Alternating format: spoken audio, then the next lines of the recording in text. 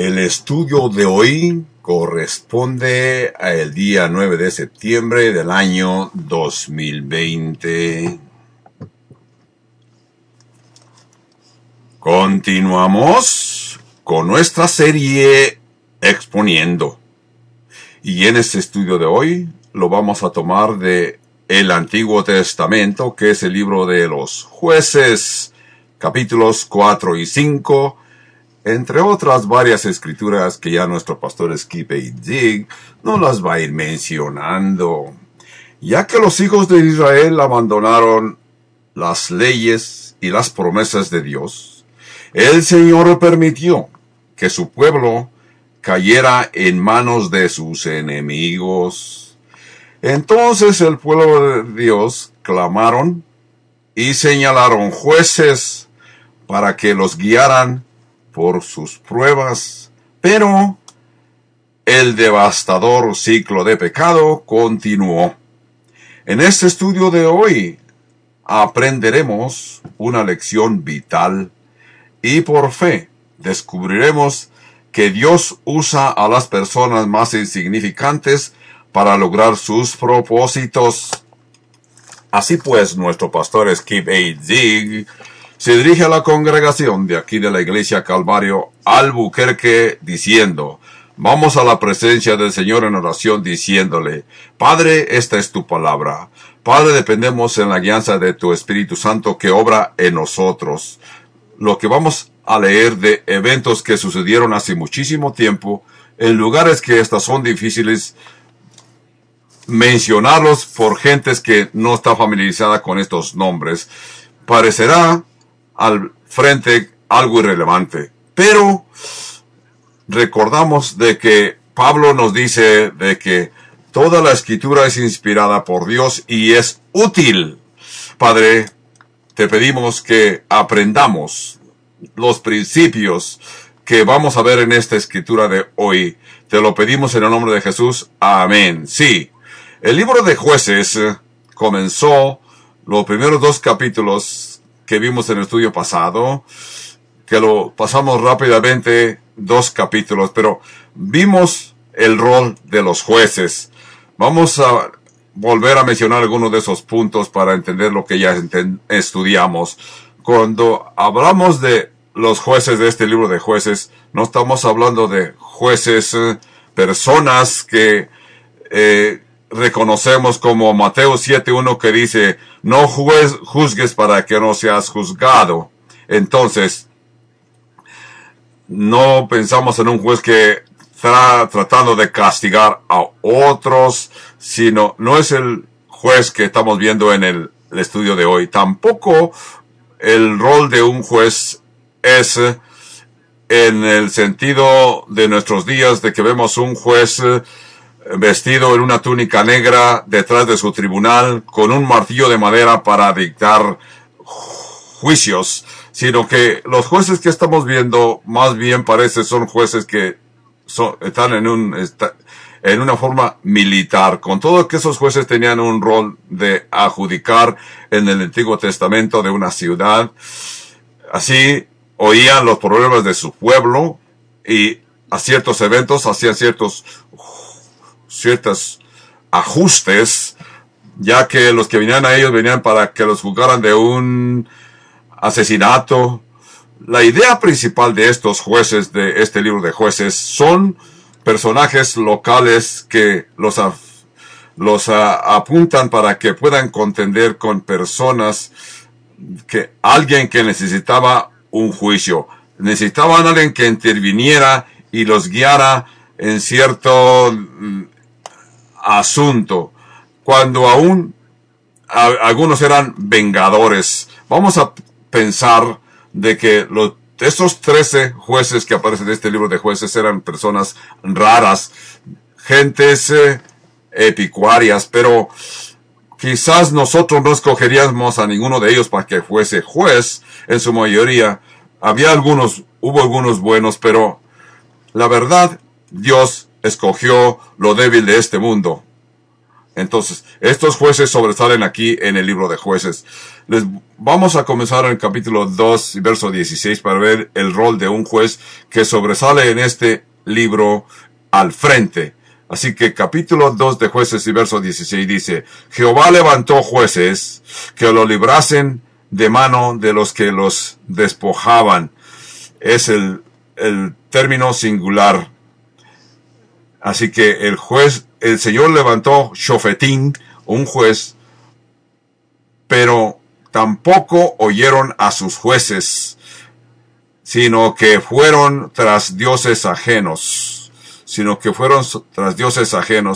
y los cuales adoraron y se apartaron pronto del camino en que anduvieron sus padres, obedeciendo a los mandamientos de Jehová.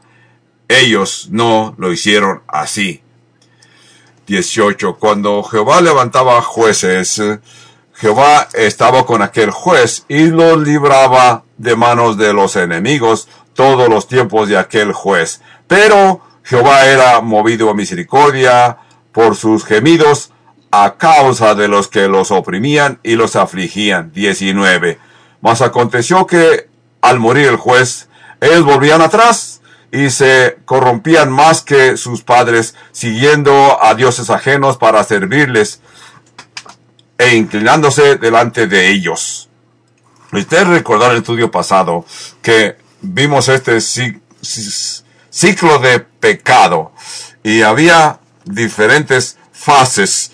Y estas fases tomaban lugar 7 veces en el libro de los jueces. Tomó lugar 7 veces. En primer lugar, se rebelaban los hijos de Israel. Se cansaban de vivir bajo la dirección de Dios, la autoridad de Dios, las leyes de Dios. Así que querían hacer lo suyo, lo que les parecía bien. Ellos decían: yo quiero hacer como dice la Escritura. Cada uno hacía lo que bien le parecía. Es lo que sucedía. Así que se rebelaban contra Dios. La segunda fase después de rebelión era retribución. Dios los permitía que quieren adorar a otros dioses, adoren otros dioses, pero recibirán retribución por sus acciones. Así que Dios le dice, les va a doler, les va a traer dolor a sus vidas. La tercera fase era arrepentimiento. Cuando la gente decían, me duele, me arrepiento, por favor, líbranos de nuestros enemigos. Y Dios los libraba. Hasta que llegaba la fase número 4, que era restauración. Dios los libraba. Ellos tenían compañerismo con Dios. Alababan a Dios en forma adecuada. Así que, como algunos anuncios que vemos en la televisión, que Dios los libró por series de estos 13 jueces.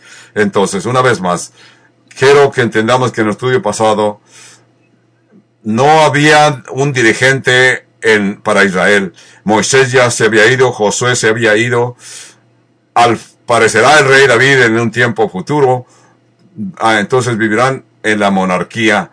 Pero mientras tanto van a estar viviendo bajo la dirección de jueces, como por 350, 400 años vivieron bajo la dirección de los jueces. Un periodo de tiempo como de 400 años. Entonces, porque no había un dirigente en Israel, la gente se comportaba mal, se seguían a diferentes gentes que no eran de los hijos de Israel, por su ignorancia. Es lo que vamos a ver en este capítulo 3 de Jueces. Así que entraban en problemas. Por eso es que este juez aparecía y los guiaba. Una vez más vamos a ver y entender de que estos jueces no eran los hombres más adecuados para ser jueces. Parece ser que Dios escogía a los más peores para que fueran los jueces. Porque algunos de ellos ni tenían un estado de vida moral, eran sucios, algunos eran sucios. Con todo y esto, Dios honraba porque Dios los había escogido y los ponía en posición de dirigentes. Entonces, recordemos, en el libro de Daniel dijo que Dios gobierna y pone personas como dirigentes, aún a veces los más bajos de la sociedad. Pero Dios está en control de toda la situación. Tú y yo en nuestro país estadounidense tenemos el privilegio de votar y la Biblia nos dice que Dios escoge lo más necio de este mundo para avergonzar a los fuertes, no importa que sean. El apóstol Pablo estaba bajo la dirección de César Nero, con todo y que nos escribió que tenemos que respetar a las leyes terrenales. Estos jueces a veces eran malignos, pero Dios los levantaba y los ponía en posición de dirigentes una y otra vez. Y el Espíritu Santo venía sobre aquel juez y ese juez honraba a Dios. Tú dirás, esa persona, yo reconozco que fue sucio. Sí, lo fue. Yo te digo, Dios no los escogió para ser pastores, Dios los escogió para que juzgaran. Y Dios los escogió lo necio de este mundo, porque la Biblia dice, los ojos de Dios están pasando para mostrarse a alguien y escoger gente leal de acuerdo a la voluntad de Dios. Dios está buscando gente que usar. Permite que Dios te escoja y te use. La próxima vez que tú te quejes contra los dirigentes de tu comunidad, ¿por qué no tú te pones en posición de correr y que voten por ti para que tú seas el dirigente de tu comunidad? Porque tú te consideras que eres mejor. Así que Jueces 3:1 dice, estas pues son las naciones que dejó Jehová para probar con ellos a Israel, todos aquellos que no habían conocido toda la guerra de Canaán. 2. Solamente para que el linaje de los hijos de Israel conociesen la guerra, para que la enseñasen a los que antes no la habían conocido. Esos ya estaban cuando estuvieron bajo la dirección de Josué, Josué los dirigió a la guerra. Para este punto, muchos de ellos son nómadas, son gente bedouins, que están siempre peregrinando, viajando.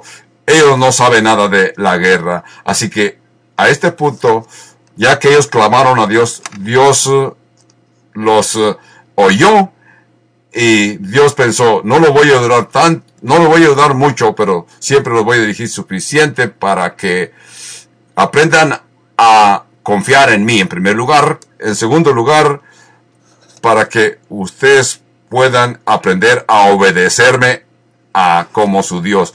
De ahí en adelante, Dios los va a dirigir en las batallas. Entonces, si tú te preguntas por qué es que el Señor permitió que estas gentes fueran a la guerra cuando no sabían nada de guerra, ¿por qué no nomás los libró de las manos de sus enemigos? ¿Verdad? Pero aquí estamos viendo que confrontaron batallas y Dios quiere que confíen en Él. Y ellos en su mayoría obedecieron a Dios, pero llegaron a un punto que desobedecieron. Jueces 3:3 dice, pero yo te quiero aclarar que reconozcas que nuestra fe debe de ser probada, porque una fe que no sea probada no puede ser confiada por nadie. Entonces, si tú quieres saber si tu fe tiene valor y vale algo, tienes que confrontar puntos difíciles para que sea probada. Así que te tienes que examinar y decir, aquí no actué muy bien, pero en la próxima prueba la voy a confrontar con más certeza. Jueces 3:3 dice, los 5 príncipes de los filisteos, todos los cananeos, los sidonios, los heveos, que habitaban en el monte Líbano, desde el monte de Baal Hermón hasta llegar a Amat. Notemos que este verso 3 menciona 5 señores, 5 dirigentes de los filisteos. Estos filisteos eran gente feroz. Comenzaron a habitar las islas del Mediterráneo y emigraron a Fenicia, la ciudad de Fenicia. Eventualmente se movieron al sur para que su intención era tomar a Egipto, pero no tuvieron éxito. Por eso es que fueron 5 personajes que se unieron en una coalición, 5 ciudades de un quintuplo que se unieron. Y les menciono porque más tarde, cuando lean acerca de estos 5 ciudades, recordarán de que estos son migrantes que se establecieron en la parte sur de Israel, en estas 5 ciudades que eran Asdod, Gaza, Ecrón, Ascalón y Gat. Estas son las 5 ciudades que estos van a venir a ser enemigos acérrimos de Israel, principalmente en los tiempos del rey David y Salomón. Recordemos que Goliat era un filisteo. Aquí aparecen estos 5 grupos filisteos que vinieron a ser acérrimos enemigos de Israel. Jueces 3:4 dice: fueron para probar con ellos a Israel para saber si obedecían a los mandamientos de Jehová que él había dado a sus padres por mano de Moisés. Así los hijos de Israel habitaron entre los cananeos, eteos, amorreos, fereceos, heveos y jubeseos, estos grupos, y tomaron de sus hijas por mujeres y dieron sus hijas a los hijos de ellos y sirvieron a sus dioses falsos. Esto fue lo que irritó la ira de Dios. Dios los probó y ellos no pasaron la prueba, sino que fallaron. El que escribió este libro de Jueces, que yo creo que fue el profeta Samuel. El profeta Samuel, la tradición judía nos dice que este libro de Jueces lo escribió el profeta Samuel. Samuel quiere que entendamos que eran diferentes ciclos que pasaron los hijos de Israel, ciclos de pecado, ciclos pecaminosos. Por eso dice que se acomodan estos, en el verso 3, los hijos de Israel fueron azotados por estos 5 grupos que aparecen aquí. En segundo lugar, permitieron que vivieran entre ellos. Ellos pensaron, esto no es problema. Nosotros siempre vivimos rodeados de gente mundana. No debemos de permitirlo, porque esto los llevó al punto número 2. El punto número 2 es que se casaron con ellos. Sus hijas se casaron con ellos y sus hijos se casaron con las hijas de ellos. La tercera fase, después de que vivían entre ellos, se casaron con ellos, que vinieron a ser igual que ellos en su sistema de adorar sus dioses. Como dice en el verso 6, que adoraron a sus dioses falsos. Piensa que tú y yo vivimos en un mundo donde estamos rodeados por gente mundana, gente incrédula. Tenemos familiares que hasta son incrédulos, pero tenemos que reconocer que nosotros debemos de, en la mayoría por gracia de Dios, influenciar a los incrédulos y no permitir que los incrédulos nos influencien a nosotros. Jesús oró en Juan 17:15, Padre, no te pide que los saques del mundo, sino que los guardes del mal. Jesús lo dijo, aquí lo voy a enviar como ovejas entre los lobos. Los voy a enviar y ustedes se van a sentir como que están ovejas entre lobos. Pero yo les quiero recomendar que ustedes serán sal de la tierra y luz del mundo. Es lo que van a hacer. Ustedes crean por fe, reconozcan. Y Jesús dijo, la sal no debe de perder su sabor en este mundo en que vivimos. El problema con todo esto que nosotros habitamos entre la gente incrédula y nosotros tenemos que ser luz en lugar de que ellos nos sean luz a nosotros. ¿Por qué quieres tú vivir entre ellos y no ser sal y luz? Ellos tienen que aprender tus valores y no tú dejarte guiar por sus valores de ellos. Entonces, entendemos que las cosas pasan de mal en peor, porque se establecieron entre ellos y se permitieron que sus hijos se casaran con las hijas de ellos, lo que era una desobediencia directa al mandamiento de Dios. Como Deuteronomio capítulo 7 y verso 1 dice, cuando Jehová tu Dios te haya introducido en la tierra en la cual entrarás, tomarás y echarás delante de ti muchas naciones, al Eteo, al Gergeseo, Amorreo, Cananeo, al Fereceo, al Heveo, al Jebuseo, 7 naciones mayores que por tú, Jehová tu Dios, haya entregado delante de ti, los hayas derrotado, los destruirás de todo, y no harás con ellos alianza ni tendrás de ellos misericordia, no emparentarás con ellos, no dejarás que tu hija se case con su hijo, no te tomarás de su hija para tu hijo, porque desviará tu hijo y servirás a sus dioses falsos, y el furor de Jehová se encenderá contra vosotros y te destruirán pronto.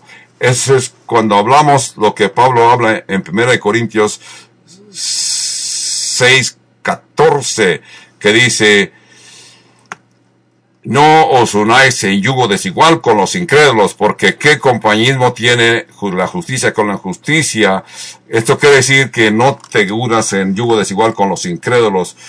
Tu hija o tu hijo puede venir: papá, creo que lo puedo convertir. Ella se puede convertir. No te compromisas, porque Dios no lo ha permitido. No te huyas en yugo desigual con los incrédulos. Ahora veremos lo bárbaro que eran los cananeos en sus prácticas con sus dioses falsos. Entonces vemos que eran gente cruel. Entendamos que los cananeos practicaban, en su mayoría, practicaban y sacrificaban a sus niños y los pasaban por fuego. Depravados, moralmente depravados, y eventualmente se unieron y vinieron a ser espinas y cardos en el costado de los hijos de Israel. Por eso es que Dios usó a los enemigos como instrumento de juicio, porque los hijos de Israel vinieron a ser como los cananeos. Entonces, la sal perdió su sabor y la luz se oscureció. Vemos la diferencia entre un hijo de Dios y un hijo del diablo, ¿verdad? Eso es lo que sobresale. Entonces, ¿qué sucede? Jueces capítulo 3 y verso 7 nos dice: hicieron pues los hijos de Israel lo malo ante los ojos de Jehová, y olvidaron a Jehová su Dios, y sirvieron a los Baales y a las imágenes de Acera. Ese es el verso 7. Como en el estudio pasado ya les mencioné por adelantado de que este Dios Baal quiere decir el Señor. Es un término genético para Dios, uno más de el montón de dioses que ellos adoraban. El Astarot era la diosa de la fertilidad, esa es como ellos creían. El sistema de oración original de los cananeos era así. Como ya le dije, este libro no nos va a gustar por lo que tiene y habla de cosas muy difíciles. El dios jefe de los cananeos, el dios se llamaba el dios El. Este dios era un dios de creación, como ellos creían, que era el dios que había creado la tierra en que vivimos. Ellos tenían razón para tener a la diosa Astarot, porque la consideraban la diosa de la fertilidad. Entonces, ellos tenían diferentes diosesitos, diferentes diositos, descendientes del dios Baal, que así lo creían los filisteos. Así que tenían un dios que le llamaban dios de tormenta, y lo adoraban porque decían que dirigía y controlaba al sol, controlaba las luces, controlaba las lluvias. De esa forma ellos tenían buenas cosechas. Pero entendamos, con todo que este dios El, que era Astarot, con la dios Astarota, en otros libros se lo menciona diferente, pero este dios El y la diosa Astarot, que ellas consideraban que era una dama, ellos creían de que este dios Baal y Astarot habían tenido relaciones sexuales, así que en el mismo dios había relaciones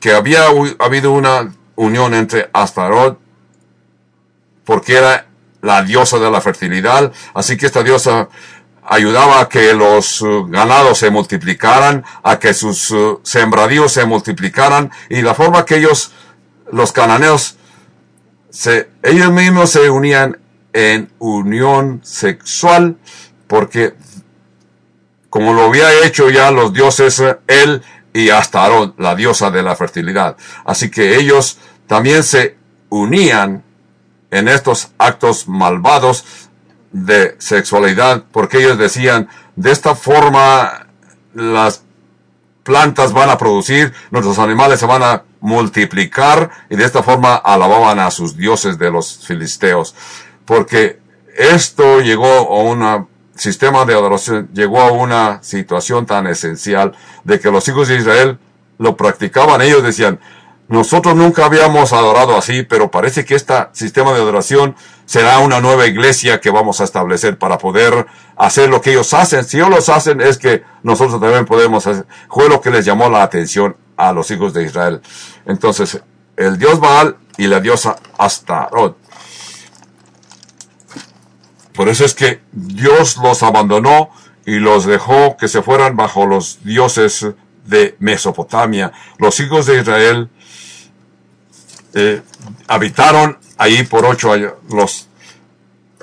Y Jehová se encendió contra Israel y los vendió en manos de Cusanristam, rey de Mesopotamia, y sirvieron los hijos de Israel a Cusanristam 8 años. Entonces clamaron los hijos de Israel a Jehová, y Jehová levantó un libertador a los hijos de Israel. Los hijos, eso es Otoniel, hijo de Cenaz, hermano menor de Caleb. Ustedes recuerdan quién fue Caleb, ¿verdad? Así que este Otoniel es sobrino de Caleb. Así que podemos entender y ver que este Otoniel fue inspirado por su tío Caleb. Así que este Otoniel vino a ser el primer juez. Veamos el verso 10. Y el Espíritu de Jehová vino sobre él y juzgó a Israel. Este fue uno de los mejores jueces que hubo en Israel. Este Otoniel. Cada vez que mencionamos a Otoniel aparece Caleb. Aquí está Otoniel, pero sucede ser sobrino de Caleb. Esto es significante porque obviamente Caleb influenció a su sobrino Otoniel en forma limpia. En mi opinión, Caleb ha sido uno de los superhéroes del Antiguo Testamento.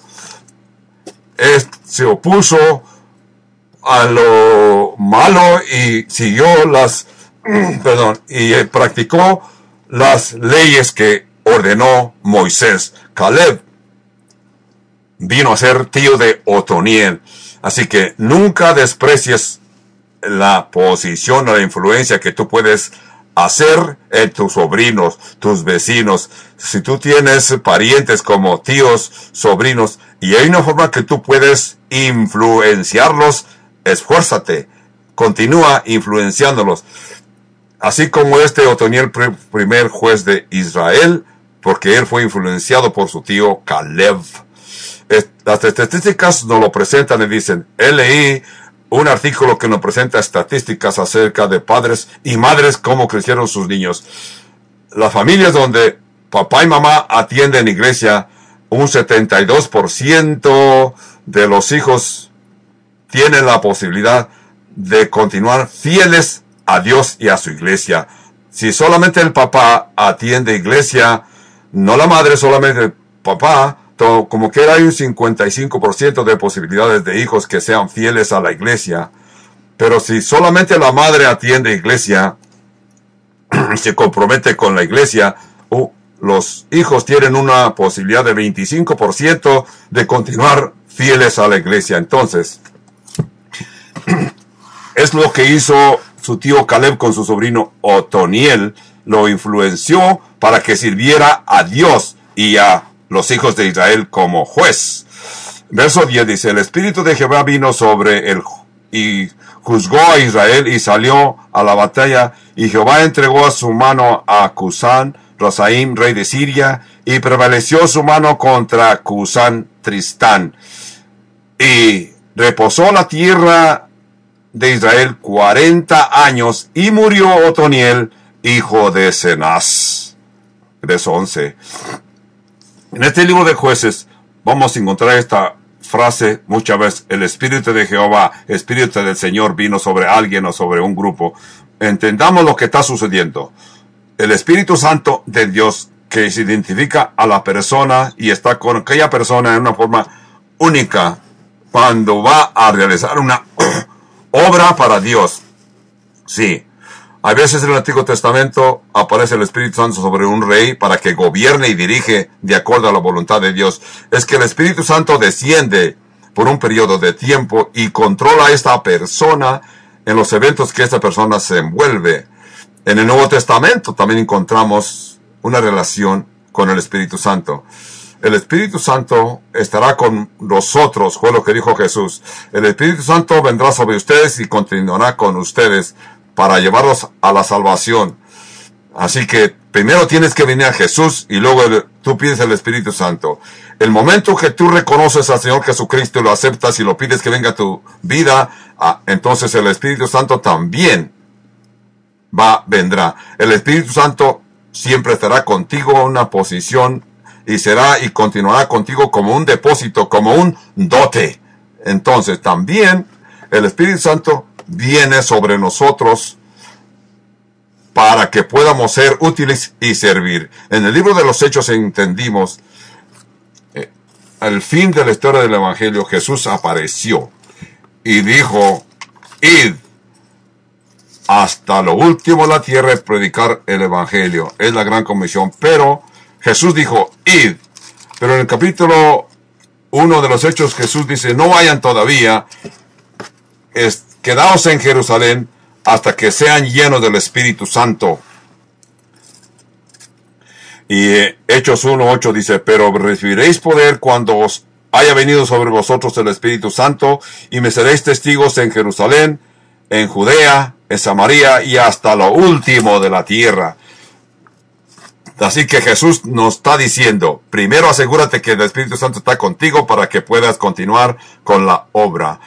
Dios te va a llamar y te va a dotar en una forma monumental, a punto de que Dios te dice: necesitas mi ayuda, necesitas el poder del Espíritu Santo, ¿verdad?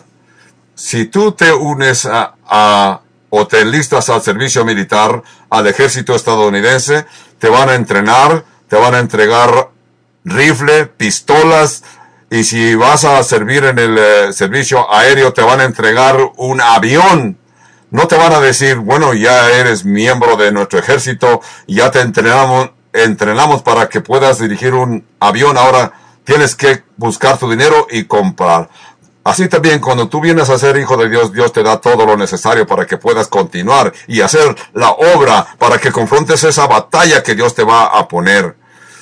El Espíritu Santo de Dios viene sobre ti para que tú puedas ser testigo en Jerusalén y hasta lo más último de la tierra. Entonces,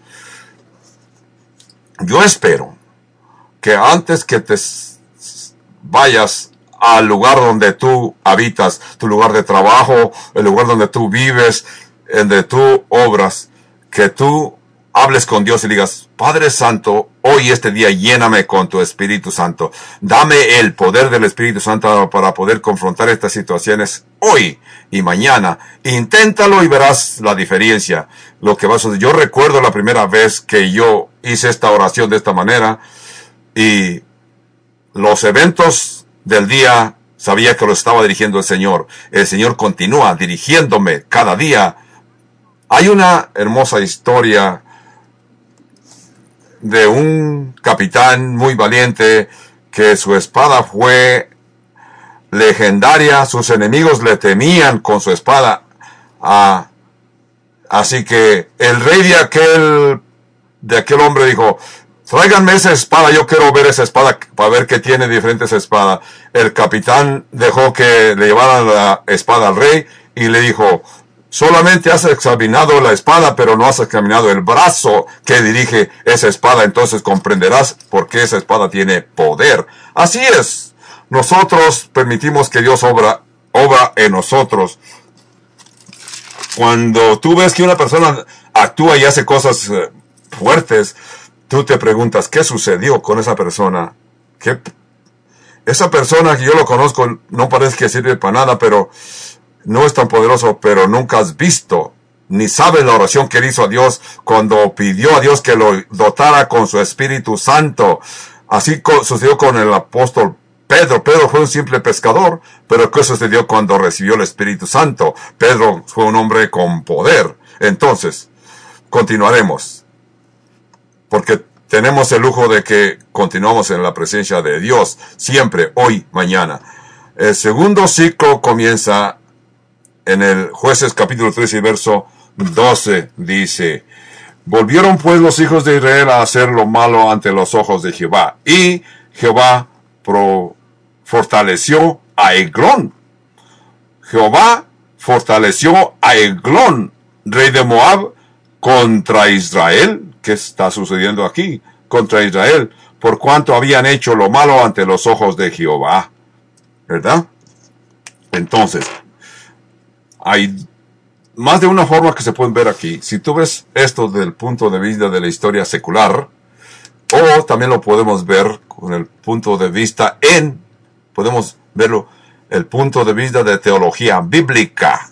Si lo ves con la historia secular, los hijos de Israel eran un grupo tribal, eran una confederación fuerte porque estaban bajo la dirección de Dios, pero aparece este señor Eglón, rey de Moab, contra Israel. Es el hombre que tiene poder, digamos, hombre que tenía ejércitos. Así que esto es la historia secular. Una vez que tú ves con una teología bíblica, vas a entender lo que el autor de este libro nos dice. De veras, detrás del tema está el Señor reforzando este hombre llamado Eglón, rey de Moab, contra Israel. Por cuanto habían hecho lo malo los hijos de Jehová, juntó consigo. Siempre ha sido cómo funciona Dios con su pueblo. Vemos la historia y no podemos negar la historia porque son hechos que ya sucedieron. Siempre tienes que pensar qué hubo detrás de esa historia. Eventos actuales y factuales. Los hechos factuales son quién ganó, dónde obtuvo su victoria y por qué y cómo. Pero los factos es qué sucedió. El por qué, aquí es que desobedecieron a Dios y Dios fortaleció los enemigos de los hijos de Dios. Esta es la soberanía de Dios. Dios usa su providencia como Él quiera. John Nelson Darby lo explicó de esta manera. Forma en que Dios actúa detrás del escenario y mueve los escenarios para lograr que tengamos la victoria. De veras no puedes ver a Dios, pero lo sientes. Sabes que Dios está en control. Dios está moviéndose. Así vemos aquí en el verso 12 de Jueces capítulo 3 que aparece un hombre, Eglón, que Dios fortaleció a Moab contra Israel por cuanto habían hecho lo malo ante los ojos de Jehová. Este hombre que menciona aquí, Eglón, era un hombre grueso, porque aquí lo menciona que era un hombre, vamos a llamarle en nuestras palabras, gordo. Eglón era un hombre grueso. En verso 13, juntó consigo a los hijos de Amón y de Amalek, y vino e hirió a Israel, y tomó la ciudad de las palmeras, 14, es Jericó. Y sirvieron los hijos de Israel a Eglón, rey de los moabitas, 18 años. 15. Cuando los hijos de Israel clamaron los hijos de Jehová a Israel, y levantó un libertador que se llamó Ahod, hijo de Gera, benjaminita, el cual era zurdo. Es el mismo nombre que apareció acá en Israel. Como recordamos que hubo una mujer llamada Barak Omer, aquí dice que era Ahod, hijo de Gera, benjaminita, el cual era zurdo. Y los hijos de Israel enviaron con él un presente a Eglón, rey de Moab. Entonces aquí vemos, y es normal que cuando quieren reconocer a su rey le presentan regalos. Así que Ahod se había hecho un puñal de 2 filos, ¿verdad? ¿Quién fue Ehud? Entonces veamos. Si solamente vemos a Ahod en esta historia, este hombre era un zurdo. Es un detalle interesante que este hombre era zurdo. Tú dirás, ¿y qué tiene que ver con que era zurdo? Hay muchos zurdos en nuestra nación, hasta un 10%, pero en este caso fue una ventaja. Es interesante, cuando lleguemos al capítulo 20 de Jueces, vamos a ver que los benjaminitas tenían 700 hombres que eran zurdos, que podían lanzar las lanzas con una exactitud. Así que en este caso y en el caso de aquellos, el ser zurdo fue una ventaja, como los benjaminitas. Este zurdo era benjaminita. Notemos aquí el verso 16. Ahod se había hecho un puñal de 2 filos de 1 codo de largo. Esa es la gente del Antiguo Testamento. Nos lo estamos leyendo en la palabra de Dios en el verso 16. Ahod se había hecho un puñal de 2 filos de 1 codo de largo y se lo ciñó debajo de sus vestidos a su lado derecho. Ahora entendemos qué sucedió.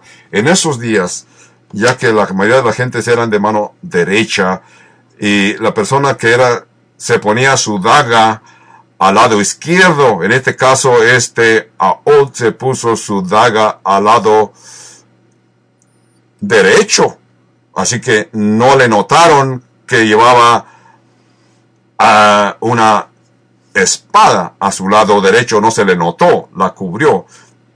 Cuando entraron a ver al juez, posiblemente eran muchos, había mucha gente que iba y venía y descuidaron y no lo examinaron adecuadamente y se les escapó y entró a la presencia del rey con esta arma en su cintura. Y era un hombre de mano izquierda. Es donde dice que este señor era zurdo y tenía la daga cubierta con su ropa a su lado derecho.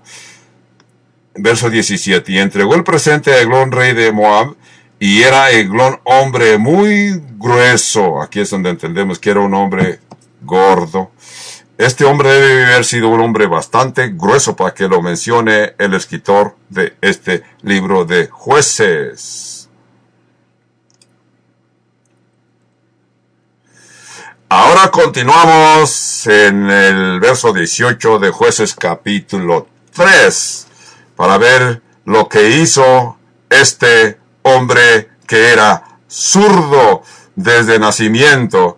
Se presentó al juez y se presentó al rey y el rey posiblemente se sintió contento porque le dijo en el verso 18, y luego que hubo entregado el presente, despidió a la gente que lo había traído.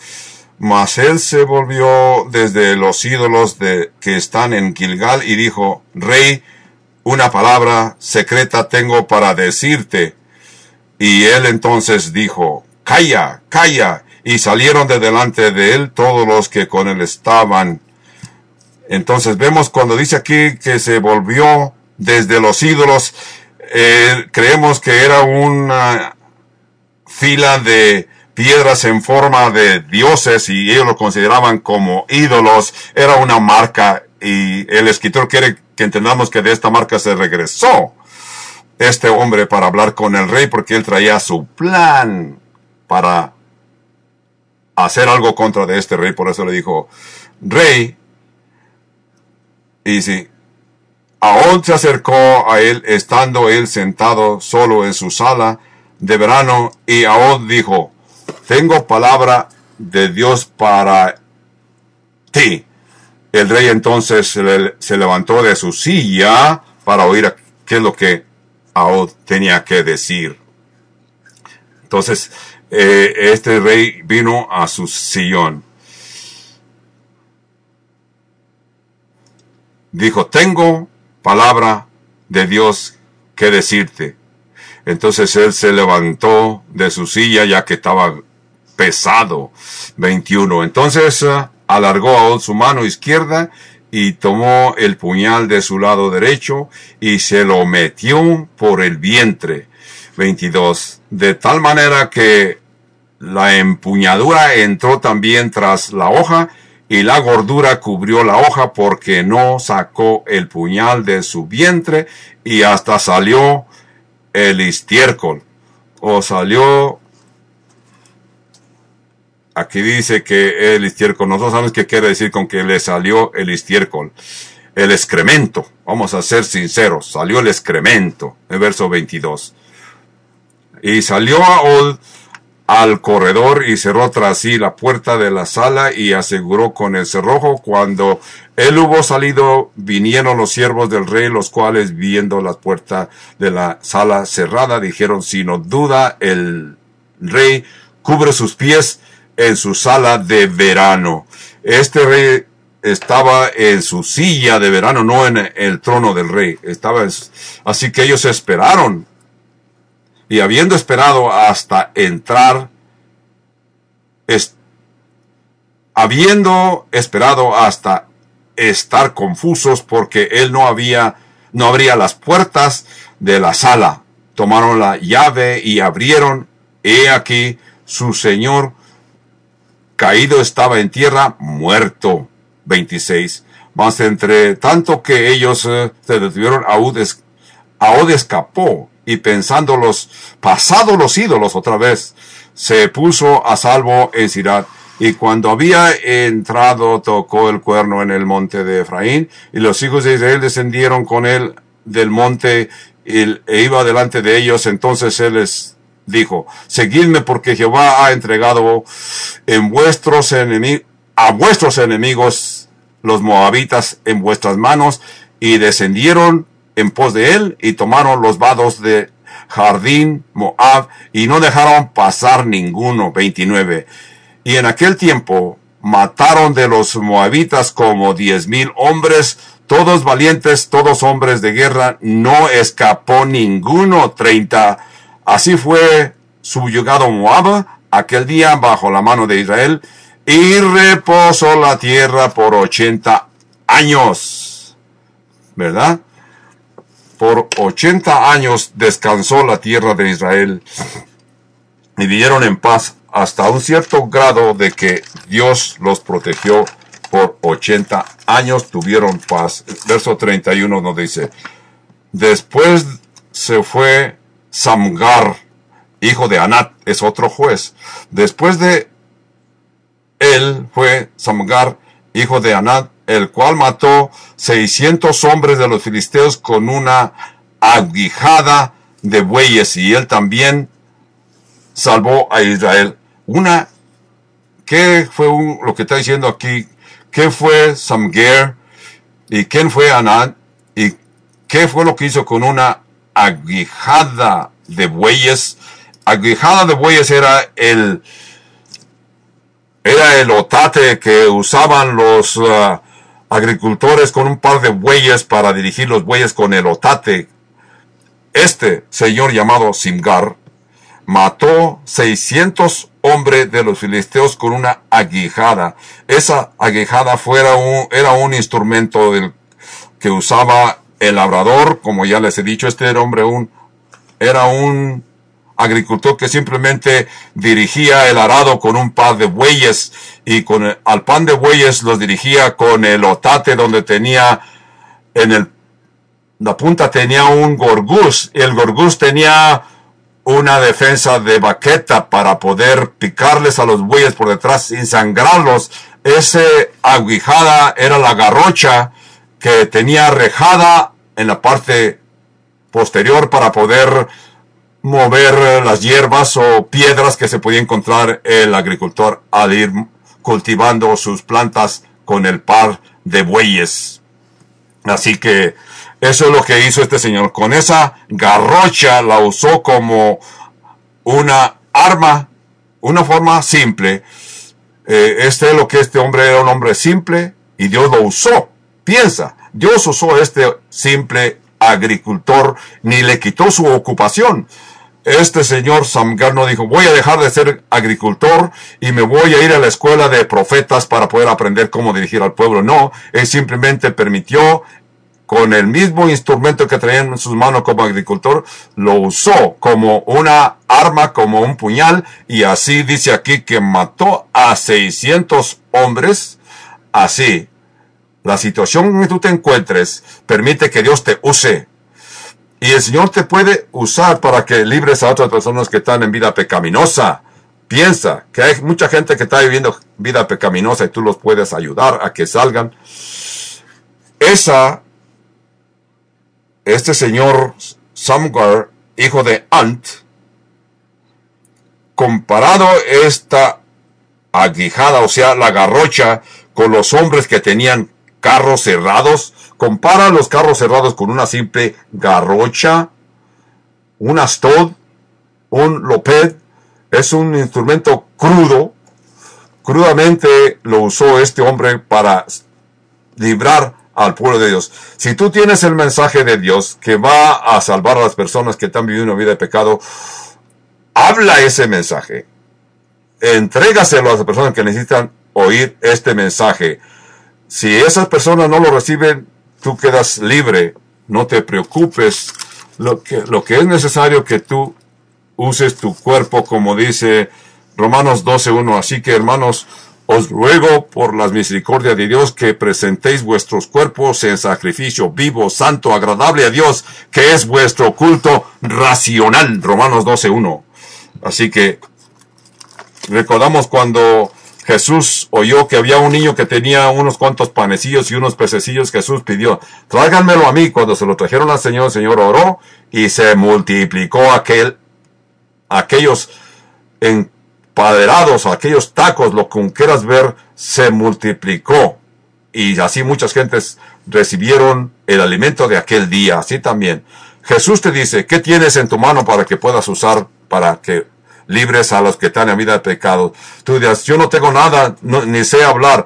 Esas palabras que tú puedes usar, tráemelas a mí aquí, preséntamelas a mí, y yo haré que seas una persona ungida, y así tú puedes usarlas para librar a las personas pecaminosas. Como dice aquí en el verso Jueces 3:31, que este hombre mató 600 hombres con una garrocha con que dirigía sus bueyes, dirigía su yunta de bueyes.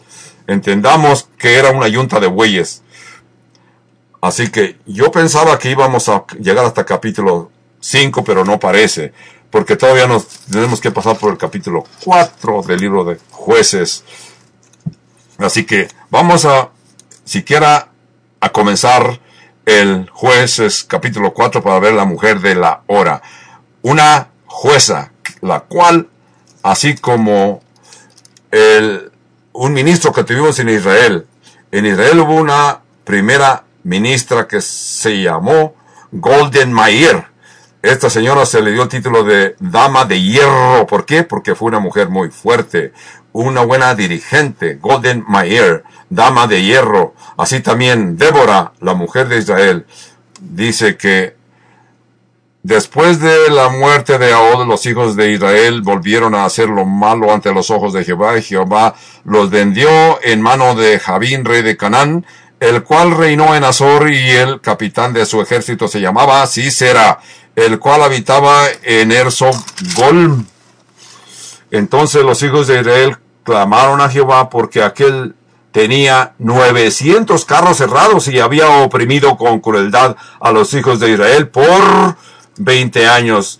Gobernaba en aquel tiempo en Israel una mujer, Débora, profetisa, mujer de Lapidot, como dice en verso 3, que tenía carros cerrados. Era un hombre bien preparado, tenía un buen grupo de militares, tenía 900 carros cerrados. Entonces, gobernaba en aquel tiempo en Israel una mujer, Débora, profetisa, mujer de Lipadot. Acostumbraba sentarse bajo la palmera de Débora entre Rama y Betel en el monte de Efraín, y los hijos de Israel subían a ella a juicio para que los juzgara quién estaba bien y quién no estaba bien. Entonces, en el verso 1 mencionamos la ciudad llamada Azor. En el Antiguo Testamento, Azor vino a ser una ciudad muy importante de todo el periodo del Antiguo Testamento. Azor, una gran ciudad, una ciudad fuerte. Estaba localizada como 8 millas al norte de Galilea. Yo recuerdo, por muchos años yo viajé con en las caravanas que íbamos a Israel, el autobús viajaba cerca de aquella región y el guía simplemente nos mencionaba, pueden ver allí, se ve una ciudad, eso fue la ciudad de Azor, que se menciona en el libro de Jueces. Yo le dije al guía, David, yo quisiera ver esta ciudad de Azor. Y dijo él, bueno, la próxima vez que vengamos, podremos ir y ver esa ciudad de Azor, que está en el verso 2. H-A-Z-O-R, Azor. Entonces dijo, la próxima vez nos vamos a detener ahí en este pueblo llamado Azor. Así que en el próximo viaje que yo fui a Israel, yo le dije al guía, por favor, llévenos para ver a Azor. Y sí, Azor es una de las ciudades arqueológicas muy reconocidas de aquella región, donde los arqueólogos continúan trabajando. Si vas allí, este día continuarás y podrás ver las marcas de que la ciudad fue puesta a fuego en algún tiempo, donde la escritura nos dice que esa ciudad fue pasada por fuego. Puedes ver las piedras chamuscadas, quemadas de la era del Antiguo Testamento, donde hubo lumbre en aquellas ciudades porque Dios los corrigió con lumbre. Entonces, aquí estamos viendo que ya el tiempo se nos agota. Yo quisiera mencionar más detalles acerca de Débora, pero lo dejamos para el estudio próximo. En el estudio próximo mencionaremos más acerca de quién fue Débora. Padre Santo, gracias que nos has permitido ver todo esto en estos capítulos de las Sagradas Escrituras del libro de Jueces. Padre Santo, yo te pido que alguna de estas cosas que hemos aprendido hoy en este libro de Jueces capítulos 3 y 4, que tú puedas usar a tu pueblo. Tú puedas escoger a estas personas que se consideran insignificantes, porque la Escritura nos dice que tú siempre estás viendo sobre toda la tierra de un lado a otro buscando gente que te busquen, gente que tú has puesto en posiciones de autoridad, políticos. Padre, úsalos a ellos y también a nosotros que nos consideramos insignificantes. Padre Santo, ya que tengamos mucho o tengamos poco, nunca podemos despreciar ni debemos despreciar lo que tú has puesto en nuestras manos para que nosotros podamos extender el reino, tu reino, Padre Santo, de una forma poderosa, que podamos ver los cambios después de que tú usas a hombres y mujeres de Dios, que los dotas con tu Espíritu Santo para que puedan lograr tus propósitos. Y así, Padre Santo, te alabamos, te glorificamos y te decimos gracias por tu palabra que hoy hemos oído. Padre, yo te pido que esta semana todos los que me están escuchando por fe experimenten la presencia del Espíritu Santo, sí, Padre Santo, en la obra que se embarcan, logrando tu propósito cuando se presenten con sus compañeros incrédulos. Padre Santo, danos las palabras para que quien nos oiga sepa que es tu palabra, que es tu poder, no nosotros, porque nosotros somos insignificantes, no tenemos ningún poder. Todo te lo pedimos, Padre Santo, y lo recibimos por el dulce y fuerte nombre de tu Santo Hijo, nuestro Señor Jesucristo. Amén, amén y amén. Así es, hermanos. Si usted nos está escuchando a distancia de la Iglesia Calvario Albuquerque de Albuquerque, Nuevo México, y desea comunicarse con nosotros, llámenos al número telefónico gratis que es sin costo alguno para usted. Llámenos al 1-800-922-1888. Y si usted desea comunicarse por correspondencia, envíe sus cartas y tarjetas postales al P.O. Box 95707 Albuquerque, Nuevo México, con su zona postal 87109. El estudio de hoy corresponde al día 9 de septiembre del año 2020.